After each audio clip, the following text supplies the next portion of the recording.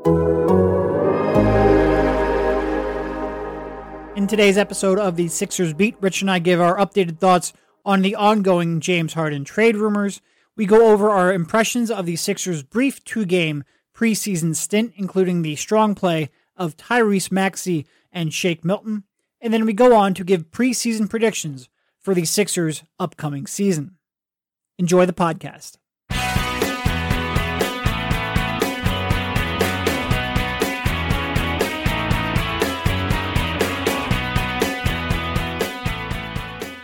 All right, welcome everybody. This is Derek Bonner, joined once again by Rich Hoffman on the Sixers Beat, part of the Athletics Podcast Network. If you haven't, head on over to theathletic.com/SixersBeat.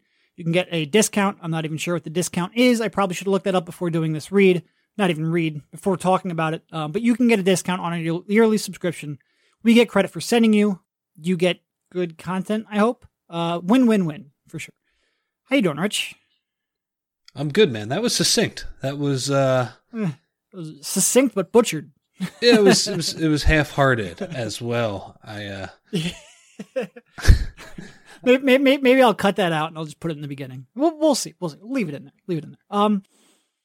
So we had a week. We had a little bit of a week. What was it? Friday night? Thursday night. When the report came out. I knew what you were talking about right away. I knew. Well, they did play a game too, which was interesting. But no, I knew you weren't talking about that. No, we weren't talking about that. Played two games. Actually. Well, no, the other game was last Tuesday. No, when did we record last? I don't fucking. They played two games this week. Yeah, dude. That's true. Anyway, we can talk about Vincent Poirier in a bit, but the reports from Adrian Wojnarowski of ESPN and our own Shams Charania of The Athletic that the Sixers, there were deals in which the Sixers would include Ben Simmons in a James Harden trade. And real quickly, Daryl Morey reached out to Shams, releasing a statement through Shams that this is a fucking disaster. How do I not have this up? He said they're not trading. He's a big part of our future. It wasn't a very long statement. What are the exact words? Because if you're putting their name on it, I should have those words. Shams tweets too much. Come on, bro. Yeah, come on, bro. Stop breaking news. Yeah, seriously. 5 minutes. This is terrible. This is just awful right now. It's not that important, man. He said that we're not trading him. He's an important part of our future. No, I'm this deep into it. I'm going to get it. Oh, my God. Do you want to start the pot over? No, I think we should leave this in. People know how fucking bad this is. Why? I searched for Morey and I couldn't find it. Okay, here we go. We are not trading Ben Simmons. He's an important part of our future. Yeah, you could have just gone with what you said. Wasted a whole bunch of pot there. What a payoff. Anyway, so that then sort of sent everything into a bit of a tizzy. And we're all left trying to figure out what's real, who's leaking what, why everyone's saying what they're doing, and whether or not Daryl Morey would actually trade Ben Simmons in a package for James Harden. I wrote about this, so I'll let you start off, and then I'll fill in after that. What did you make of the whole situation on Thursday, Friday, Tuesday, whenever he said it? Thursday.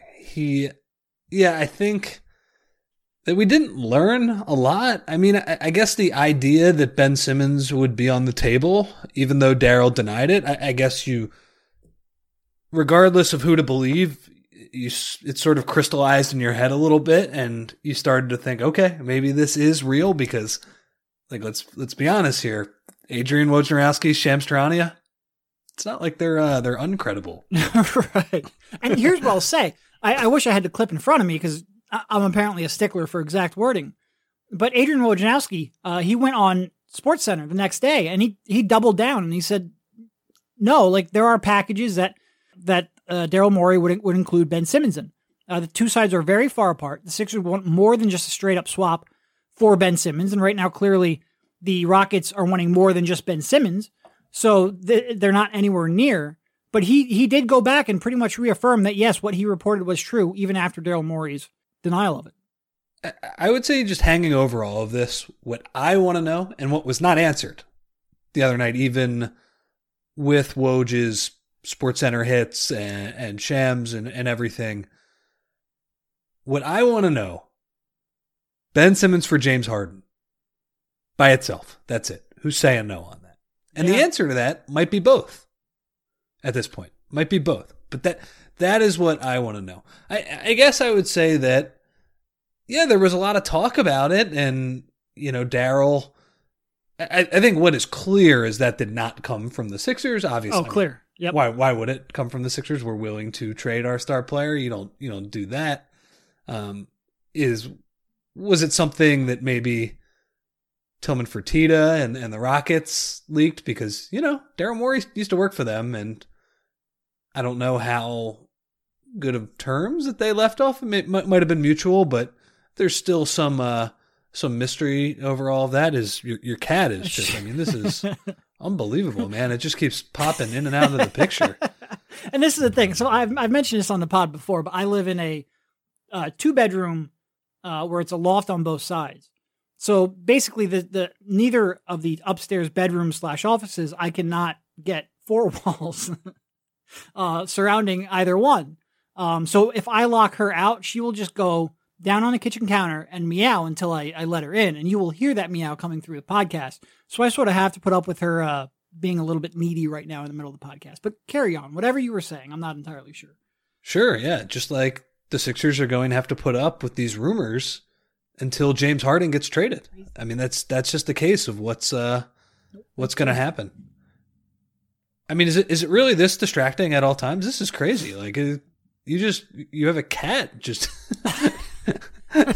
all over your shit. She gets in these moods where, like, if you don't pay attention to her, she will just keep going until you do. This has been the least professional 15 minutes of this podcast, which is saying something, because we've had some. We've shitted out a few of them, yeah. Yeah. I would just say that we didn't learn a ton, right? Was Daryl Morey saying that we're not going to trade Ben Simmons? Does that mean they're not going to trade Ben Simmons? No, that doesn't. I'm not convinced by that. There is no, anytime that. So, you brought up who could have brought it up. Obviously, the Rockets have something to gain from the world believing that the Sixers would trade Ben Simmons. It will get other teams to up their offer. It'll try to move this timeline forward. I think the Rockets would really like for this to be resolved sooner rather than later. By the way, the Woj article too did kind of make it seem that way, because the other crux of that report was some random teams are willing to throw in more, right. And they didn't really name who those teams were. And look, hey, James Harden's awesome. It only takes one, but you can see how Houston would benefit from maybe telling some of these other teams who, maybe they are offering more. Hey, the Sixers have Ben Simmons on the table, and you're going to have to beat that. Like we mentioned in the last podcast, there is a very real, they're not going to get their other team's best offers until the trade deadline. Teams act when they are forced to act. So I think what they were trying to do, if they did leak it, one of the motivations they would have for leaking this is to try to get teams to move their timeline forward. Oh shit, we can't wait. Sixers are offering Ben Simmons. We have to get going. So clearly, I think that is something where they would have motivation to do that. I think James Harden's camp would have motivation to do that too, because I don't think James wants to be there for all that long, and he wants to move that timeline forward. And I think, ever since he came to Houston, he's been a better teammate, a better soldier about it. But I don't think he wants to be there for all that long. He's been a bigger soldier about it too. Look, can I say, by the way, that had to be trick photography, because there was I don't one know picture if that looked real bad, and then the rest looked pretty normal. The one of him shooting in the arena the day before, he looked super skinny. And obviously there was the article that I think Kelly Eco wrote before the bubble where he looked like, it looked like he went on, just went fasting for a few weeks there. I don't know. That was an amazing visual though of him with the warm up tucked in. Look, yeah. I'm prone to plenty bad angles, so I'm not going to. Oh yeah, no, I'm with you. It's nice. It's like Us Weekly stars. They're just like us, professional athletes. They can be just like us too. As you all know by now, we've teamed up with BetMGM this season. We'll be using the BetMGM lines to make all our picks. and we'll have special offers for our listeners each week. If you haven't signed up for BetMGM yet, use the bonus code TA Basketball and you'll get a 1-year subscription to The Athletic. Plus, up to a $1,000 first bet offer on your first wager with BetMGM. Here's how it works. Download the BetMGM app and sign up using bonus code TA Basketball. Make your first deposit of at least $10. Place your first bet on any game. Claim your voucher for a 1-year subscription to The Athletic. 21 plus to wager. Visit BetMGM.com for terms and conditions. U.S. promotional offers not available in D.C., Nevada, New York, and Ontario. Gambling problem? Call 1-800-GAMBLER. In Colorado, D.C., Illinois, Indiana, Louisiana, Maryland, Massachusetts, New Jersey, Ohio, Pennsylvania, Tennessee, Virginia, West Virginia, and Wyoming. Call 1-877-8-HOPE-NY or text HOPE-NY. Call 1-800-NEXT-STEP in Arizona, 1-800-522-4700 in Kansas and Nevada, 1-800-327-5050 in Massachusetts, 1-800-BETS-OFF in Iowa, 1-800-270-7117 for confidential help in Michigan. In partnership with Kansas Crossing Casino and Hotel. In Ontario, if you have questions or concerns about your gambling or someone else close to you, please contact Connects Ontario at 1-866-531-2600 to speak to an advisor free of charge. Sports betting is void in Georgia, Hawaii, and Utah, and other states where prohibited. Promotional offers not available in Nevada and New York. Don't forget, if you haven't signed up for BetMGM yet, use the bonus code TA Basketball and you'll get a 1-year subscription to The Athletic, plus up to a $1,000 first bet offer on your first wager. So, I think his camp would have interest in moving the timeline forward. And the way you do that is to make it seem like something is more serious, make it seem like these talks are more real. So I don't think the Sixers would have leaked that. But the question then becomes, just because the Sixers clearly didn't leak that, does that mean that it's not true? And that to me is, I think, what everyone is trying to figure out. And I think a lot of people, especially people who don't want it to be true, will read into Daryl's statements. And I've heard a lot of people say, like, oh, well, the Sixers have been very consistent on this point. Well, of course, like if you want to deliver a message, you have to be consistent on that message. The biggest threat to Daryl Morey is not that this deal falls through, because it's not close enough right now where it would even fall through. It just wouldn't materialize. The biggest threat to Daryl Morey is that this trade never materializes and Ben Simmons is pissed off. That is the one scenario he has to avoid at all costs. So when he says messages like that, when he likes Ben Simmons' tweets, when he retweets, Ben Simmons' triumph emoji, like that is to an audience of one. That is very much, he has to, no matter whether or not he would trade Ben Simmons for James Harden, no matter whether he would need other things, like maybe a third team or PJ Tucker, and we can get into all that, or whether or not there's no chance he would ever trade Ben Simmons for PJ Tucker, regardless of where he stands, Ben Simmons has to believe that he would never trade Ben Simmons. Superstars or stars are untouchable until they're traded. That's just the way it is in the NBA. So the Sixers' denial was completely expected once that report came out. It was the only move they had to them to do. And then the real difference is that Daryl did it on the record. It wasn't just an anonymous source or team source or something of that sort. He came out, he said it, he put his name behind it. Why would he do that if it wasn't true? Well, okay, first of all, just go back a year. He's done this before. And look, there are differences in the Chris Paul situation for sure. There are some a lot of differences, but it is a little bit of evidence that Daryl doesn't mind lying if he feels like he needs to do it. And look, I don't begrudge Daryl. Like if Daryl lied to me, like if I said, hey, I heard you guys are signing this, and he said no, and 5 minutes later, Woj was reporting it, would I be pissed off that he lied to me? Yes. But this is part of his job where, like, it's his job. Like, he has to lie at times. There's no way around that. So,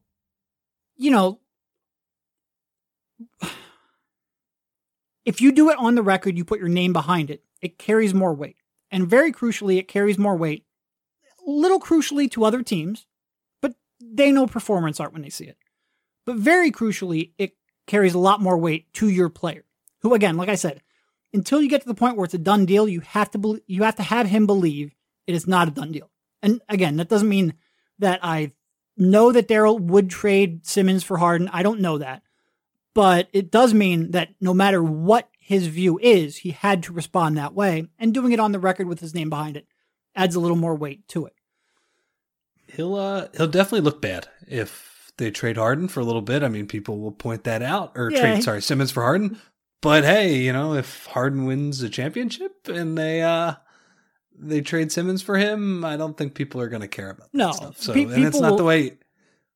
I'll just say this: it's not the way you can operate. That said, what I was thinking about when I saw him send that tweet was during the Sam Hinkie years, all of the, well, you need to treat your players like people and be good to agents, and this isn't just making trades and crunching numbers. Like, I mean, he did say we're not trading Ben Simmons. And while I don't think that that is like a binding contract, and while I don't view it that way, and maybe it's something he had to do, it's something that's going to get brought up if it happens. For sure. So. For sure. You know, I think when you're in his spot, and again, this is all just theoretical, but when you're in his spot, the question becomes, what's the toughest to walk out of or walk back out of?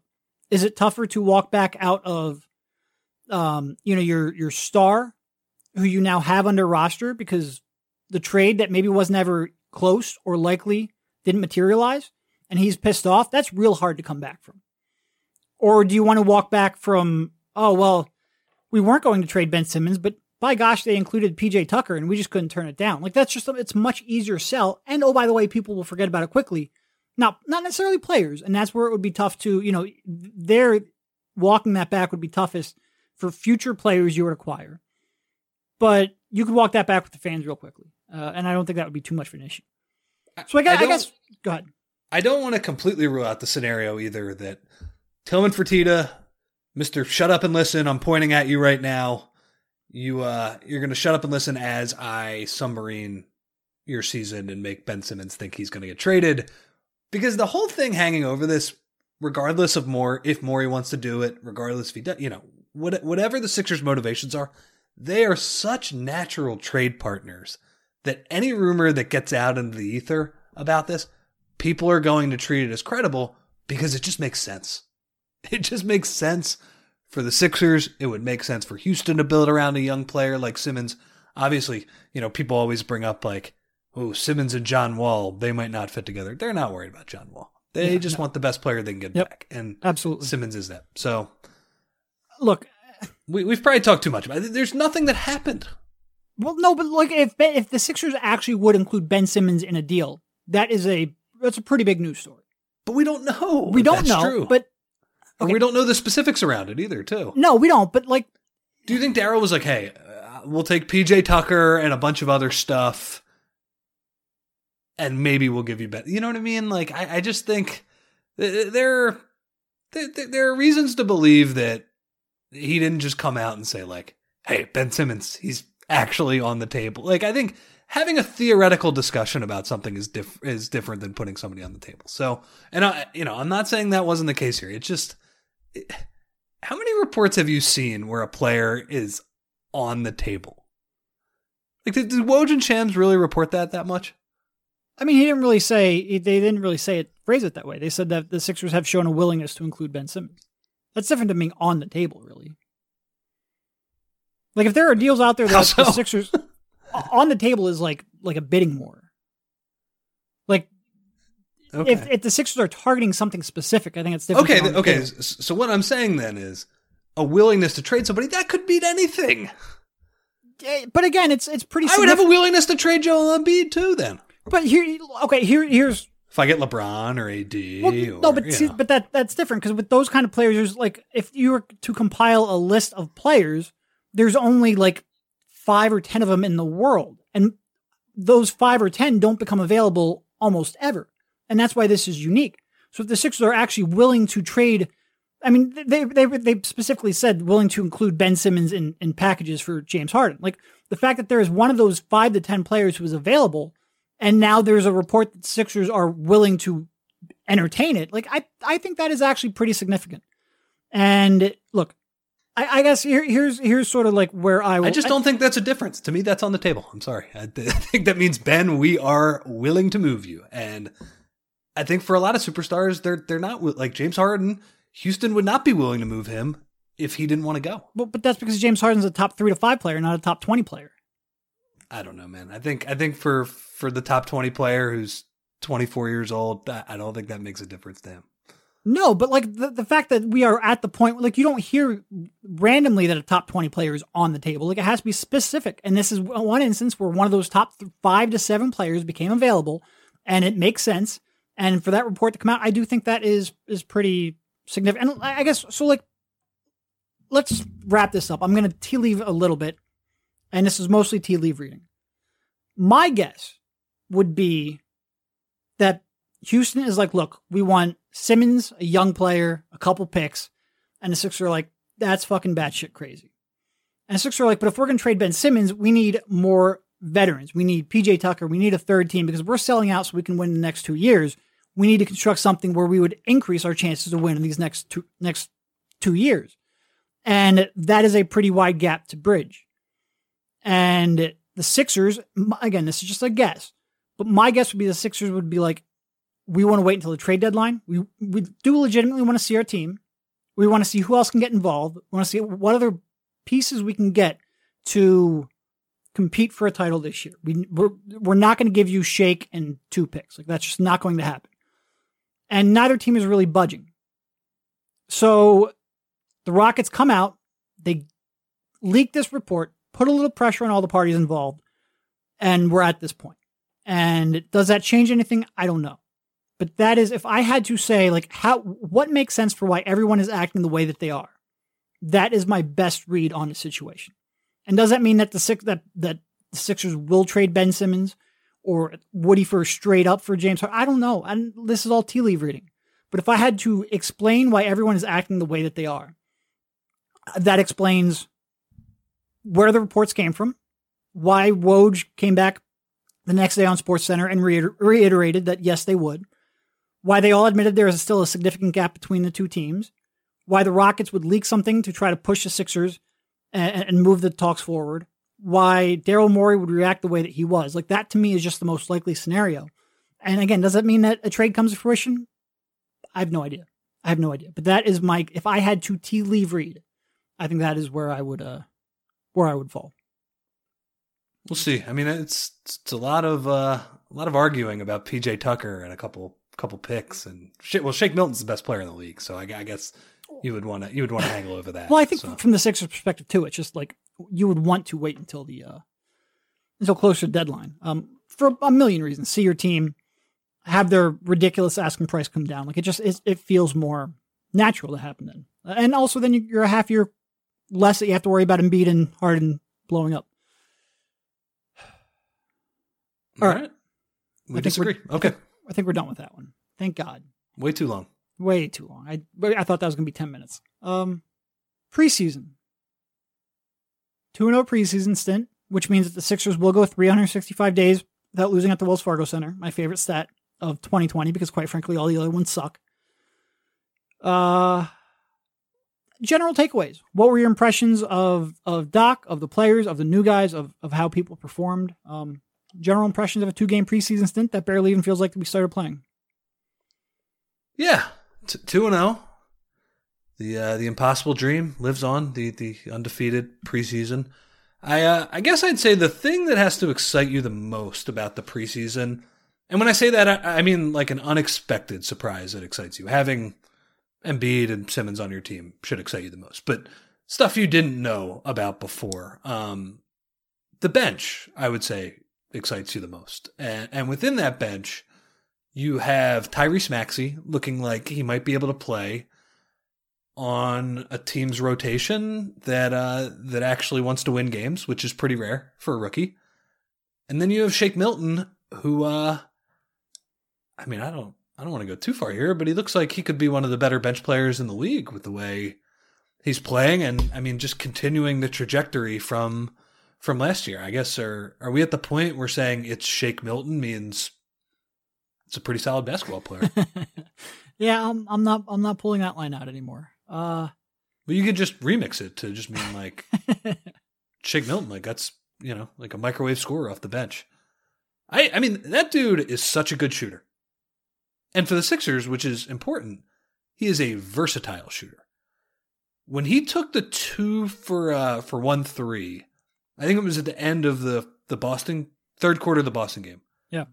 I mean, that was like Lou Williams, man, just going to his left. That was smooth as hell. And, obviously the foot speed is going to be a limiting factor for him. And that's going to stop him from being like an all-star level player. But I mean, everything else looks pretty good, good ball handler, put on a little muscle. What'd you call him? Shake weight with, protein shake Milton. Protein shake.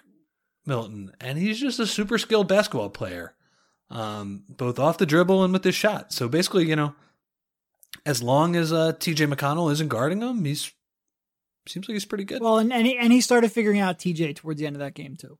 He had some success there for sure. He did. It's hard. Like, I'm almost at the point where I take him for granted, which you shouldn't do. It's his third year in the league. He's still 24, something in that range, and improving. And like it's just gotten to the point real quickly in the seeming blink of an eye. Like it was 9 months ago when it was like, calm down, it's Shake Milton, and all of a sudden now it's like you expect him to make that shot. You expect him to be under control. You expect him to make largely the right decisions. He has been, for a team that is so desperate for his skill set and so desperate he's got 2 more years left on his contract at like 1 point whatever million. Like he makes nothing. And for the Sixers to get a perimeter shot creator, a scorer, a shooter, and like you said, off the dribble, off of screens, catch and shoot, obviously. He's a very versatile player, and the Sixers really need that. I do think he's going to end up starting at some point this season. Maybe not, because maybe Doc just says, look, Seth Curry is such a good fit. He's what the Sixers need alongside. You need more ball handling in that second unit, which Doc likes to go to completely, and we can get into that later. But maybe skill set wise, you just say Seth is such a good shooter that we're going to keep him out there. But I could certainly see Milton starting and being deserving of that. Like he has proven and improved so much in such a short time that there's outside of athleticism, there's just not that many questions that he has left to answer. It's been really remarkable watching him establish himself that way. And when you combine that with Maxey, all of a sudden, like you blink and they have a pretty, and look, if we were doing podcasts back in the, Willie Green era, there probably would have been a moment, probably only a couple weeks, because I think Willie Green showed who he was pretty quickly, but there probably would have been a moment where some Sixers podcasters were talking about Willie Green and his creativity off the dribble and something like that. You always want to be a little cautious going too quickly, but I think these are 2 legit pieces. I think Maxey has shown way more, and again, it's hard, especially that first game. He came in the fourth quarter, not a whole lot of real rotation players in there. But they've certainly had a lot of success in the draft of late, and it is, Shake's just fun to watch. He's just like on a team that is so, it felt like everything was pulling teeth last year. He is a real revelation. He really is. Yeah, and I would say it's probably even more likely that he closes games. Like I kind of, if they're going to roll with this bench, the all 5 reserve unit, I would want him on that group probably more than Seth, just because you need that creation. As crazy as it sounds, like his creation has become such a huge plus. And, if you're going to run pick and rolls with Dwight and have Mike Scott on the weak side, I think I'd rather have Shake than Seth there and hope Seth figures it out with Embiid a little bit. But, as far as like the end of the game comes and you're just trying to get your 5 best players, could Shake be one of those guys? Again, 2 games, don't want to go too nuts here, but maybe. No, but it's 2 games which followed up a playoff run, which followed up a bubble, which followed up March. His calendar year has been, outside of 1 game against Indiana at the beginning of the bubble, where he just lost his mind for some reason. Lights out. I don't think I've ever seen a player kind of go from almost nothing to, if he keeps playing like this is like 6 man of the year shit he's doing right now. The step back jumper he had the other night. Yep. And even with his athleticism, he finds ways, both with his skill level and his smarts, but he's also super long. Like he's got those left-handed layups where he just unfurls his arms and makes those. He has looked really damn good and really smooth. And like you were saying about Maxey, the foot speed, that's not a problem for him. I think sometimes you see these college guards that are quick, and I feel like this happens a lot at Kentucky because Calipari recruits these big guys who don't shoot threes either. And even if they do shoot threes, it's Karl Anthony Towns, get your butt on the block. These quick guards they get in the NBA, they just need spacing to unclog the paint. And I don't know, from what you've seen, like, just the basic NBA play, a pick and roll against drop coverage, he looks really good. That floater, the guys on the bench are already making fun of him with it, just raising their hands to the sky and in celebration, mimicking it. That's not a skill that you would see from a young guy all that much. That's something that you would see players develop as they go throughout their careers. But that thing is a major weapon. You can't build a career off that shot alone. If not, Quincy Doobie, he'd still be playing in the NBA. But it's an important thing to have in the toolbox with the way NBA defenses like to drop their bigs. And Maxey said this just the other day.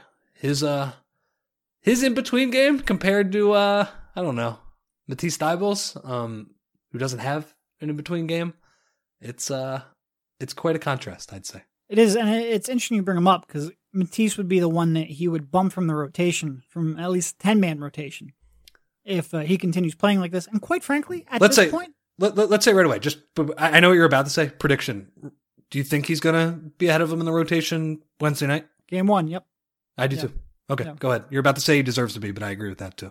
In part because they need his skill set with that group a little bit more. But in part because he's looked good and he looks more ready to play at an NBA level than Matisse does right now. And Matisse has always kind of been like, when he looks good, he looks real good. And when he doesn't, he doesn't. And when the gambling works, it looks great. And when it doesn't, he can be out of position. And then you throw in the offense. I mean, what is Matisse averaging so far in the preseason? Like he's averaging like... I don't think he took a shot the other night. Yeah, 1 point. He scored 1 point in 2 games.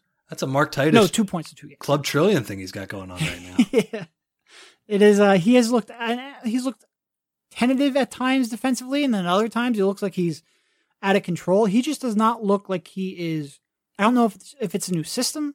I don't know if it's just the NBA figuring him out a little bit. I don't know if it's just nerves and early times, and I don't know. But he does not look good out there. The Sixers need another ball handler on that second unit, and they need somebody who can get to the rack. And Maxey, he made the pull-up jumper that he took, which was nice to see. We need to see a whole lot more. Like at some point when other teams actually start game planning for him instead of just throwing guys out there in a preseason game, it'll probably get tougher. But he's, and again, when you're comparing him to the rest of the Sixers, he looks even quicker. But like he's real quick to his spots. He has such good body control around the rim, and like he hasn't really made a whole lot of mistakes either, which for a rookie has been really impressive. He has made the right passes. I wouldn't say he's really made too many super creative passes, but he's made the right passes. But if you're super quick and you're creating those passing lanes, you don't have to have superb vision. Yep, the reads don't have to be super hard. Yeah. No, he's been real good. It's fun watching him play. It's fun dreaming about what he could become. You do have to remind yourself it's only 2 games. But it is, I mean, the quickness, the ball handling, the body control, that should stay. It's just, can he, what happens when teams take away his strengths? And that's where the jump shot's going to come in. You hope over time that gets better and becomes a more consistent weapon. But he should be in the rotation day 1. I think it's pretty easy.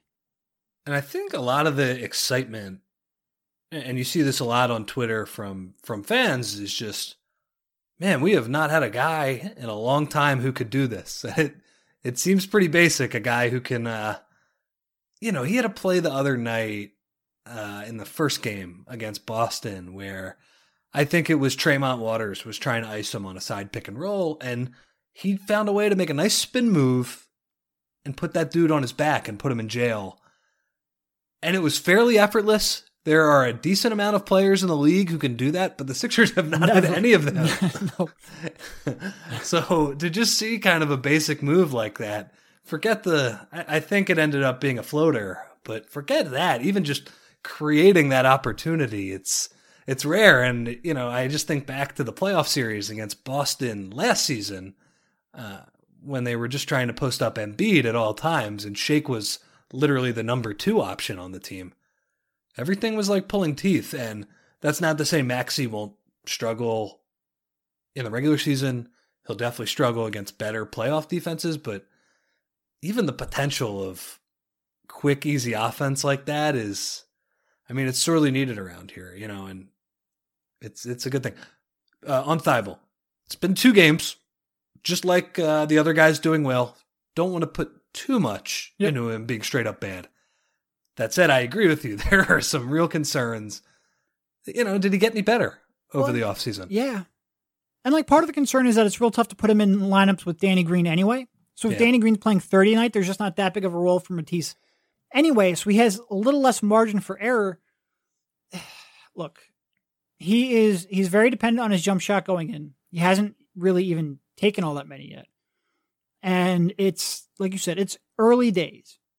But it is not promising. It is not promising. And look, I still like Matisse as a prospect. But if you're talking about who who is more ready and who, quite frankly, they need more right now, it's Maxey. And from what I've seen, this Doc Rivers continuity, I don't even know what you want to call it, their base offense when they're not calling a specific set play, it's pretty egalitarian. They're spreading the ball around a little bit, but here's the thing, it's equal. Yep. But all of these guys need to be able to do the dribble handoff then. All of these guys need... Wait, you mean the dribble handoff didn't go away with Brett? No, I don't think it did. Well, the turnovers didn't go away with Brett. It was. I think it was you who had that tweet. It was like, "Welcome to Philadelphia, Doc. Yeah. This is what we do." Lord have mercy, he said. Which, that was some good dark humor. Was it 26? Yeah, 26 turnovers. And they weren't even like good turnovers. Like sometimes the Sixers would have turnovers in previous years where it's like they were trying to pass too much or trying to, legitimately that was part of their game where they would take some risks, but it would lead to good shots. These were bad turnovers. This was the Family Guy barfing all over himself scene. Yep. That's what it was. But so Doc's offense though, the dribble handoffs, the pick and rolls, the cutting, I think Tobias Harris even said it. There's really only one set position in this offense. The other four guys, you kind of seems like a 2-guard front, 2 wings type of thing. Really, the only set position is the center plays at the elbow. Well, good thing they have 4 of them. Yeah, exactly.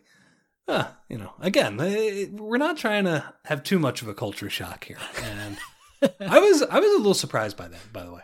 Yeah, I think on the one hand, Anderson is not the greatest player in the world. I get it. His middle game, honestly, the only shot I want him taking is a layup or a catch and shoot 3. And even the catch and shoot 3, it better be late clock. Yeah, but it just feels like I'd rather play him in a pinch than Vinny.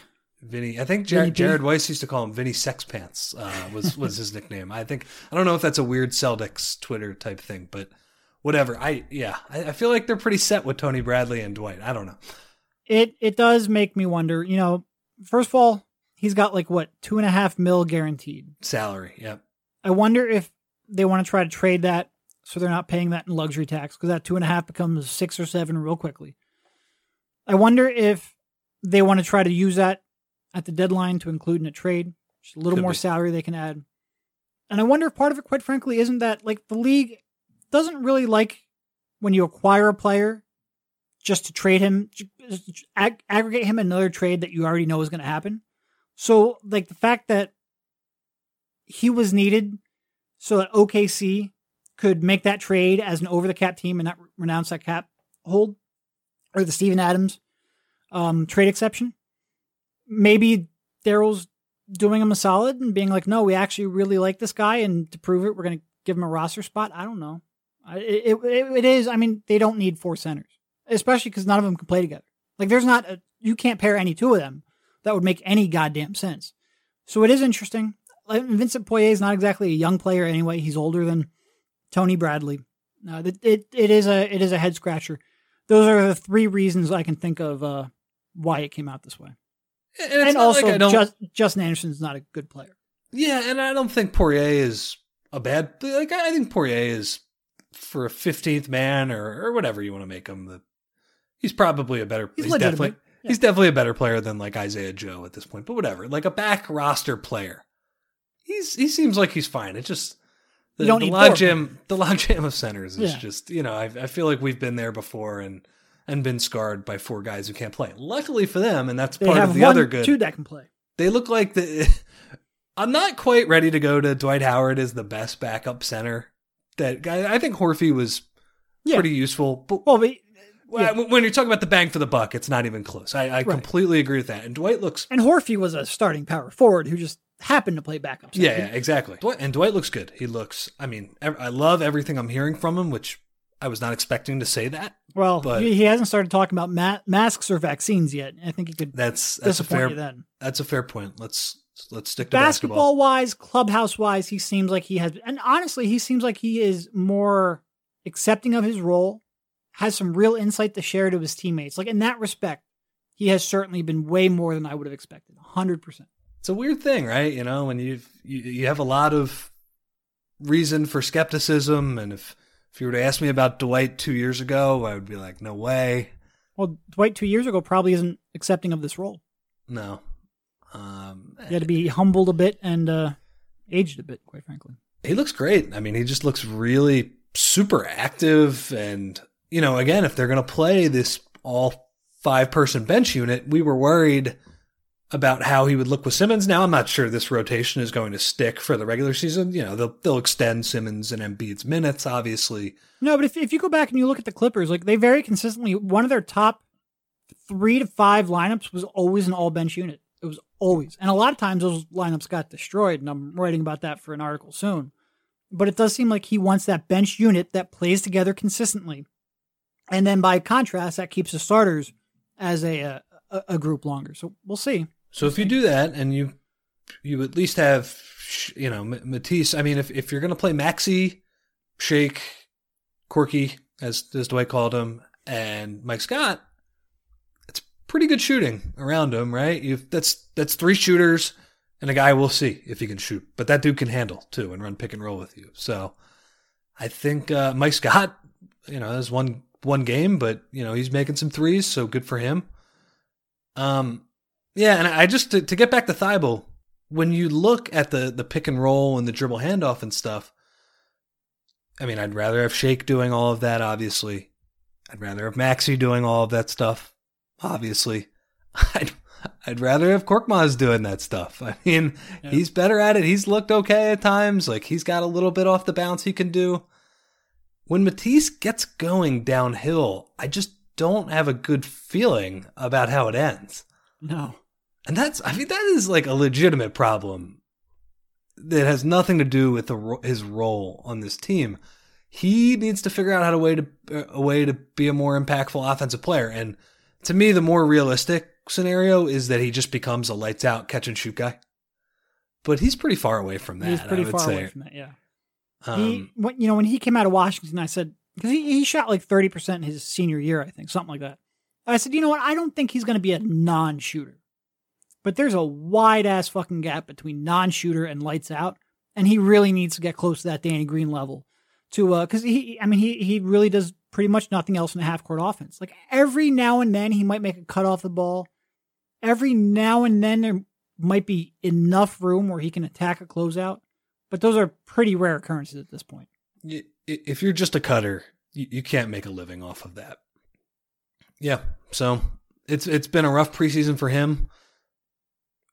Haven't really loved what, I guess Tobias was okay in the first game. He was he's definitely had a disappointing preseason for sure. In the second game. Which is funny because if you just look at his numbers are okay. You know what the amazing thing about Tobias is? He's shooting 56% from the field and still barely has more points than field goal attempts. He's gotten to the line once. Twice. 2 total times he's gotten the line. He's made 1 3 over 2 games and has more turnovers than assists. I'm a little less worried about his stats though. Like, it's just like how he looks, right? I mean, he's built up enough of a track record, because I'm going to say Simmons was disappointing in 2 games too. But like, the thing I was looking for were the quick decisions that Doc Rivers, that's basically all he did was talk about that.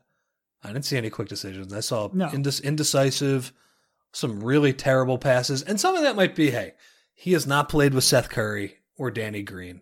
That might get better in the future. But yeah, I haven't loved what I've seen from him on that, on offense. And, we'll see. It's preseason. It's only a couple games.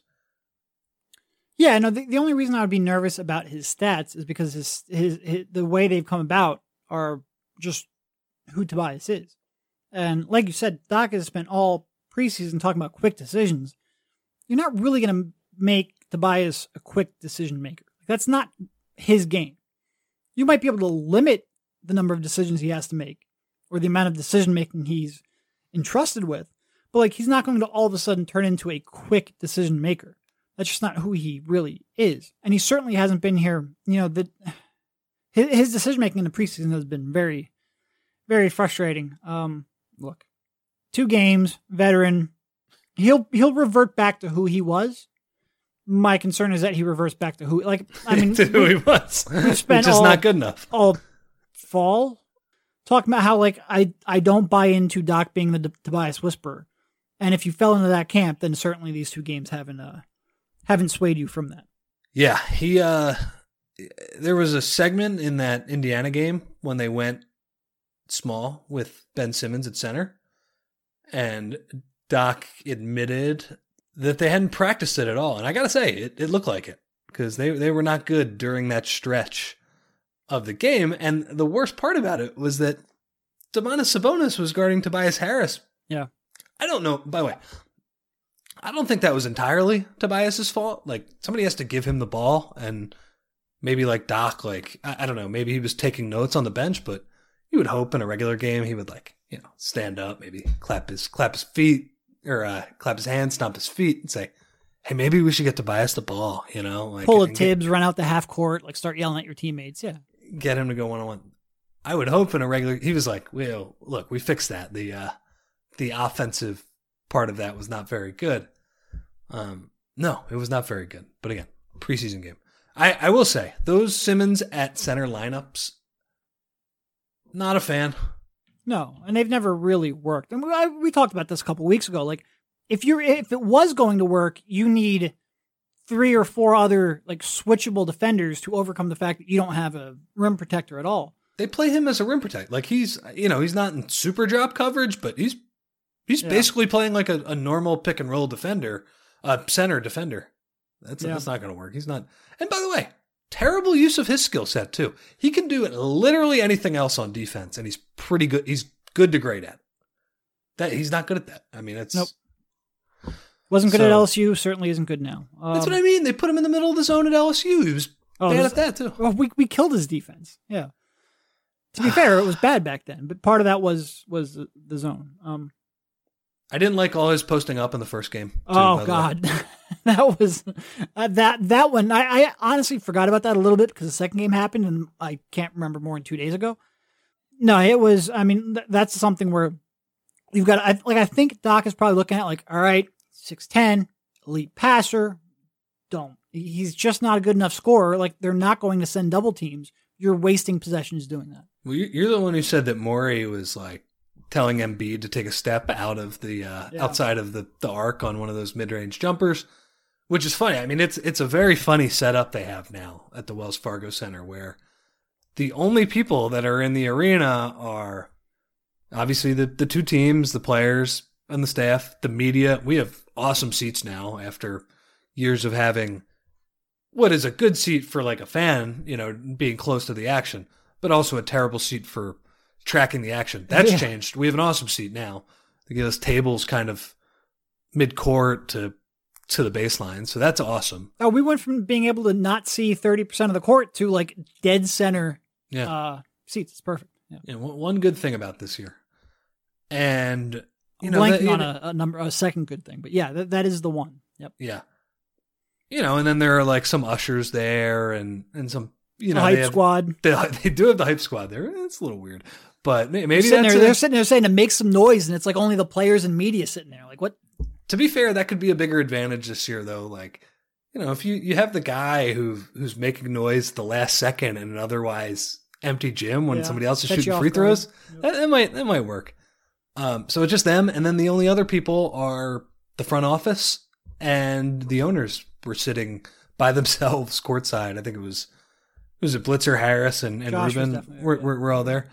But it's funny, they're sitting kind of Elton, Daryl, and Peter Dinwiddie, and a lot of the front office people.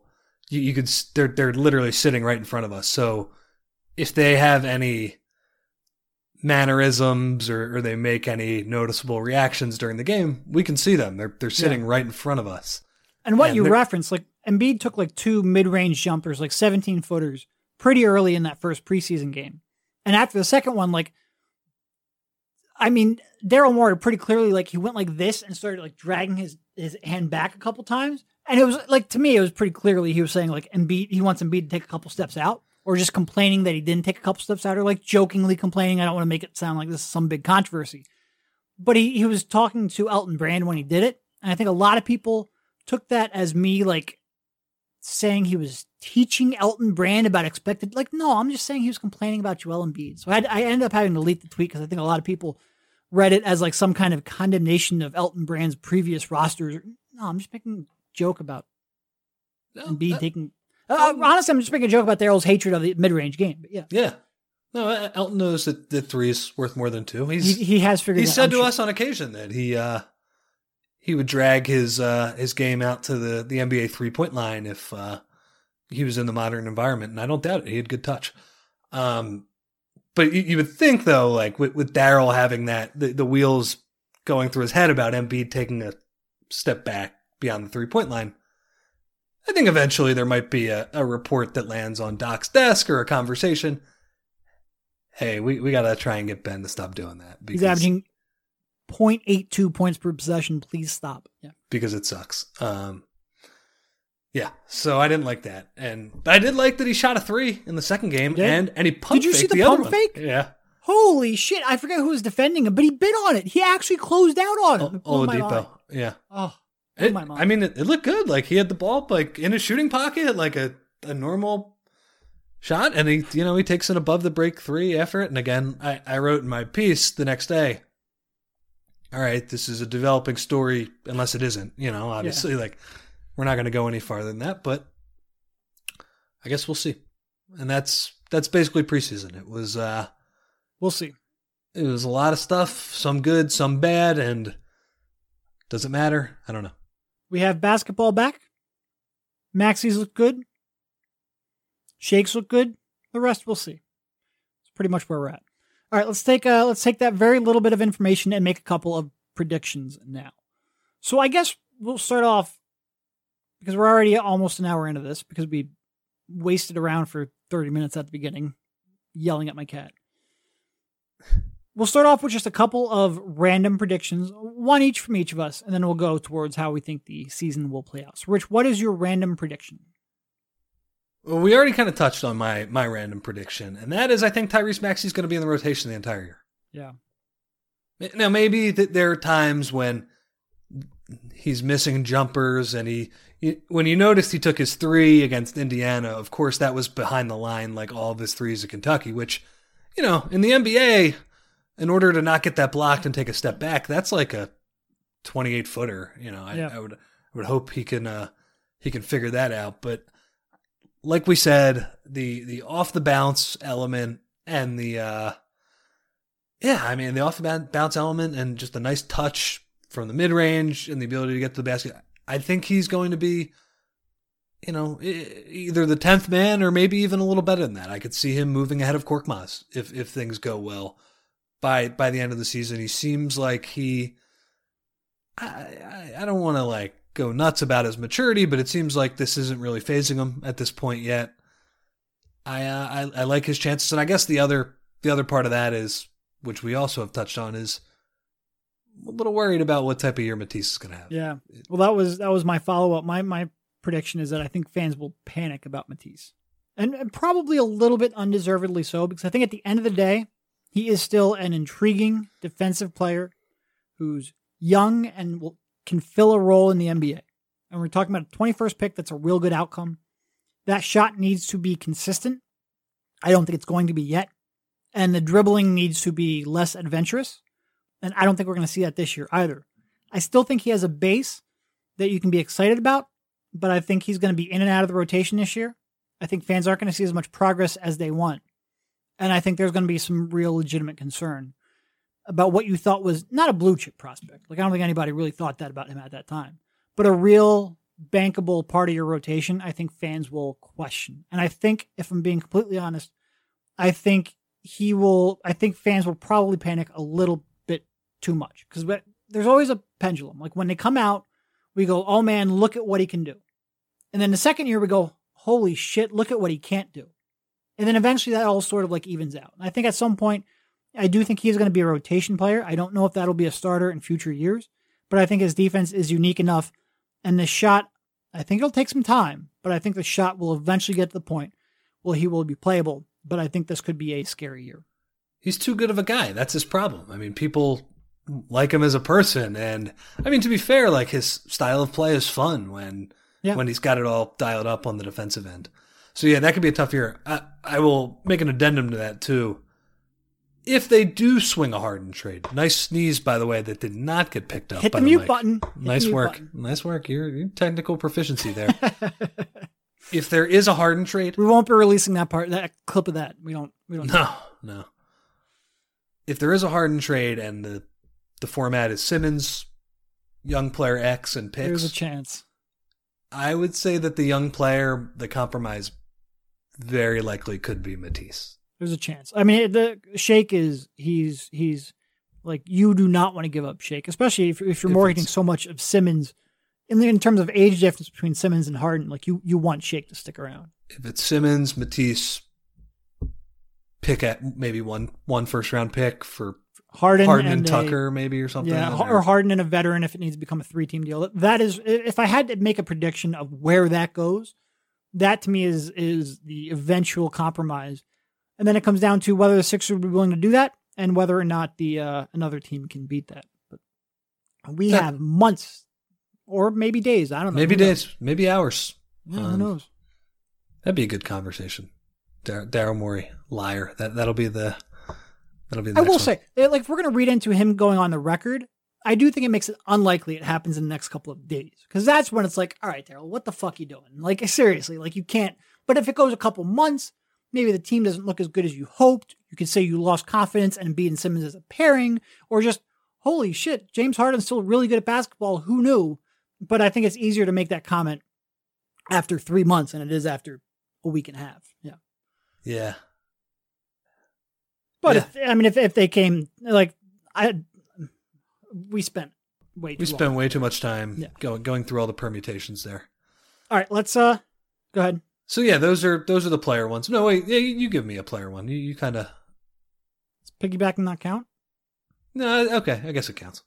It counts. We got to save something for the article. We're writing an article on 10 predictions. Can't give all 10 away. That's true. We just gave away 2, and we're about to give away 2 more too. I think, or roughly 2 more. Nah, 2 more. So let's go to regular season record. Now, we're not smart enough to convert this to a 72 game season. I did. So, okay. What? You're not prepared. You're not prepared enough to do that. Well, no, I'm going to hit the mute button and I'm going to start banging away on my calculator. What do you think their regular season rotation will be? Regular season rotation. Regular season record. I'm sorry. Okay. I think they're going to have 45 wins, which is the equivalent of, I believe it's like 50 or 51. And I think the over-under Vegas has is 45.5. I came to that before Vegas even came out with that number. 45 wins. I wonder if they're going to get out of the gates a little bit slow. Yeah. Just like looking at that starting lineup, you can see there's some kinks, like Curry and Green. I will say they have a really easy start to the season, though. They do. Their schedule is favorable. Yeah, they do. If they come out and they're losing the Clevelands of the world, then you'll see some quick panic. That's a good point. But no, you're right. Like, they're set up where it should take them some time to learn Doc, learn each other, get on the same page, for sure. So maybe the way this ends up working out is, you're right, they do have an easy schedule. And maybe they don't look so hot at the beginning of the season, but they still win games because they're playing these crap teams. Yeah. That'll catch up to them in the middle of the season when they start to play, tougher teams. I believe, I haven't looked at the schedule since it came out. It's only half of it's come out, but I know there's Miami and Boston in the middle of January, I would say. Well, and they've both got like back-to-backs. like 2 games against them. Not even back-to-backs. I think there was a day in between, and they don't travel. It's a really weird schedule. But they have like those mini playoff series, yeah. Yeah, they have a 2-game homestand against Boston on national TV in the middle of it. Yeah. 45 wins. I think they're going to be pretty damn good, you know? And the thing with the East is that they have a lot of teams that I'm not sure are going to be elite, but they're going to be pretty good. Like, okay, maybe they're not on the Lakers or Clippers level, but they can be below that. And, you know, these playoffs, you know, we'll get to that in a minute, but I would just say, like, in the regular season, there's going to be a lot of teams hanging around those numbers. And, you know, I think that's especially the case with Boston. To me, they look like they're going to start off slow. Toronto, I could see them taking a step back with their moves.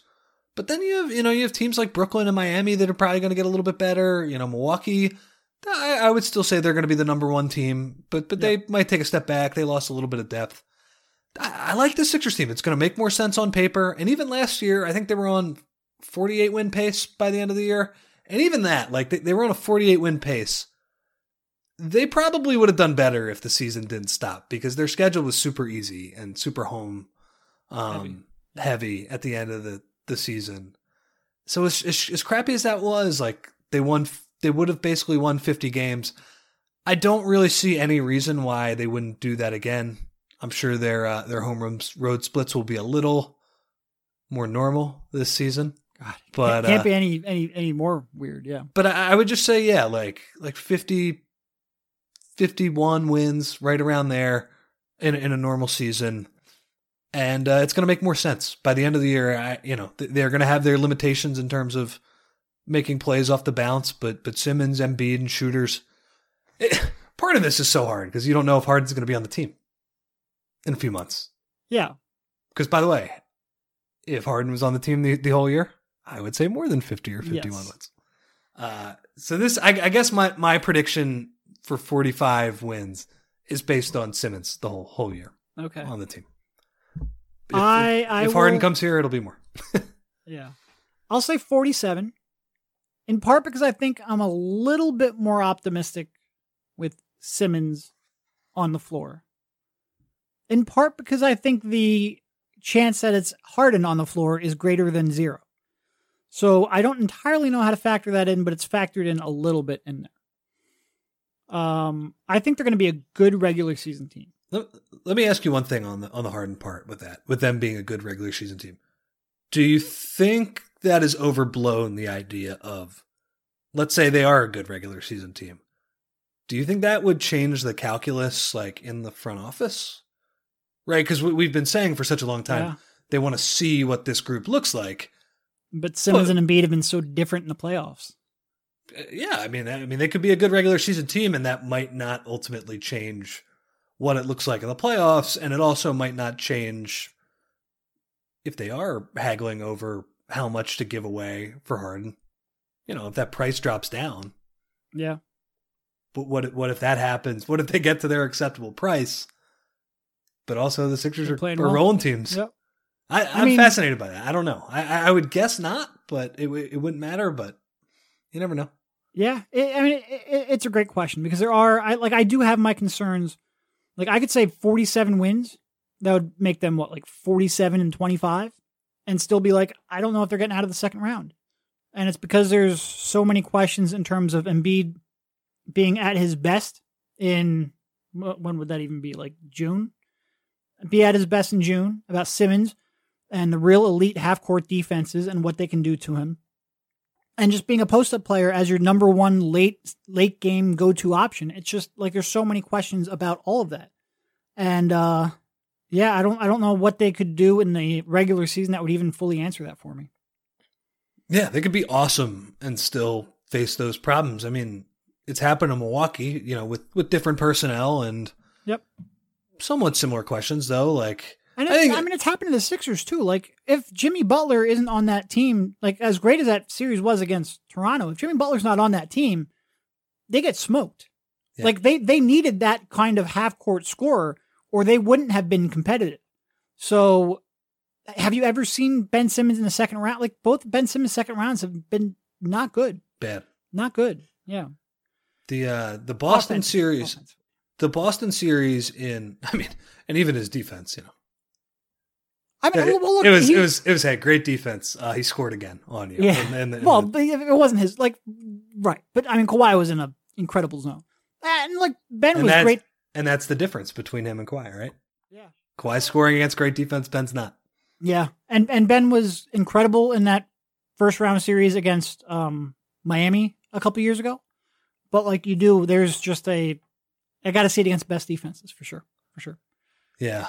And I think when you say, I guess we'll lead this into the playoff conversation. I look at a team like Brooklyn. If they have their shit together by the playoffs and they're healthy, KD looks pretty good. I watched that preseason game against Boston the other night. I watched him against Washington last week. Kyrie, for all of his stuff, his skill set, I don't think he's much of a floor raiser during the season. But in the playoffs, when you need a bucket against a tough defense, if he's feeling good, it tends to work. So I don't know, man. I do feel like they're going to be a better regular season team. I like what Daryl has done in the off season, but I think they will be a better postseason team too. I just don't know if they're good enough. And that's the problem with this. You can have 2 all NBA players, but at the highest level, you have to be really, really good and really have very few weaknesses in a way that just, it doesn't matter as much in the regular season. And to me, if they do not make the move for Harden, to me, there's a ceiling on it. And look, and to be fair, here's my take. I think Joel Embiid needs to be the number 2 option in the playoffs. You need a perimeter scorer who is a better offensive player than Joel Embiid to really be a title contender. And that doesn't mean that Embiid and Simmons can't work together. Although it would be interesting to see how you would fit Simmons, like what kind of role Simmons would play if you've got Embiid on the court, another high-level perimeter scorer. Like that would be, his shooting would become problematic, or his lack of shooting. But really what it comes down to is, can you get that player while keeping Ben Simmons? And that's a calculus you really need to make. It is, and if you turn down Harden, if it's available, what other options become available in the next couple of years? It's a lot of questions you need to answer. But I think in order for them to be a real legit, that team's beating the Lakers, I think they need a better half-court offensive player than Joel Embiid. You heard Embiid, like one of the few times he's talked in the preseason, he got asked about, oh, you guys are going to play faster this year, right? What do you think about that? And he was like, yeah, maybe. And he gets this too. He's like, man, we got to be better in the half court. He's like, that's what it's all about. And end of the day, slow teams get 78% of their possession in the half court. Fast teams get 72%. Either way, you need to score in the half court. Yeah. Yeah. And I look at a team like Brooklyn. I look at a team like Miami, who, right, they only have Jimmy, but they have really good shooting around him. Like I think, Bam is obviously very good, but he would face some of the problems if he was stuck on the Sixers team with Embiid maybe or with Simmons. But I look at those teams, and to me, they just have more places to go, more, cleaner offense. I would love to be wrong, and the Sixers found a way to be creative and figure out, maybe they smother teams defensively and just figure out how to make it work with Ben and shooting. And hey, shit, maybe Ben starts shooting a little more this year, and there's progress, and you see something at the end of the road. Maybe it's not this year, but it's in the next couple of years, whether it's moves they make and player development from those two. But look, I think coming into this season, I think it's going to be a much better year than last year. It's going to feel a lot better than last year. Yeah. Despite the fact you're not able to go to the games, but it's going to be more enjoyable to watch. But the playoffs, I'm thinking second round, and it's going to come down to matchups. I have been very surprised. A lot of people are pretty high on this team, like national people. Bontemps, I think, had them making the finals. There are a decent amount of people who expect a lot from this team. I just don't quite see that upside. Hey, maybe they get a good matchup in the second round and they can make the conference finals. I just think at some point they're going to be drawing dead with the lack of half-court creation that they have. Yeah. So at an elite level, I should say. Yeah. They got Shake, they got these guys. But so my prediction, if things stay status quo, would be a second round exit. If they trade for Harden, a second round exit and panic. Because now you're like, well, shit, these guys, can they get out of the second round? Or they trade for Harden.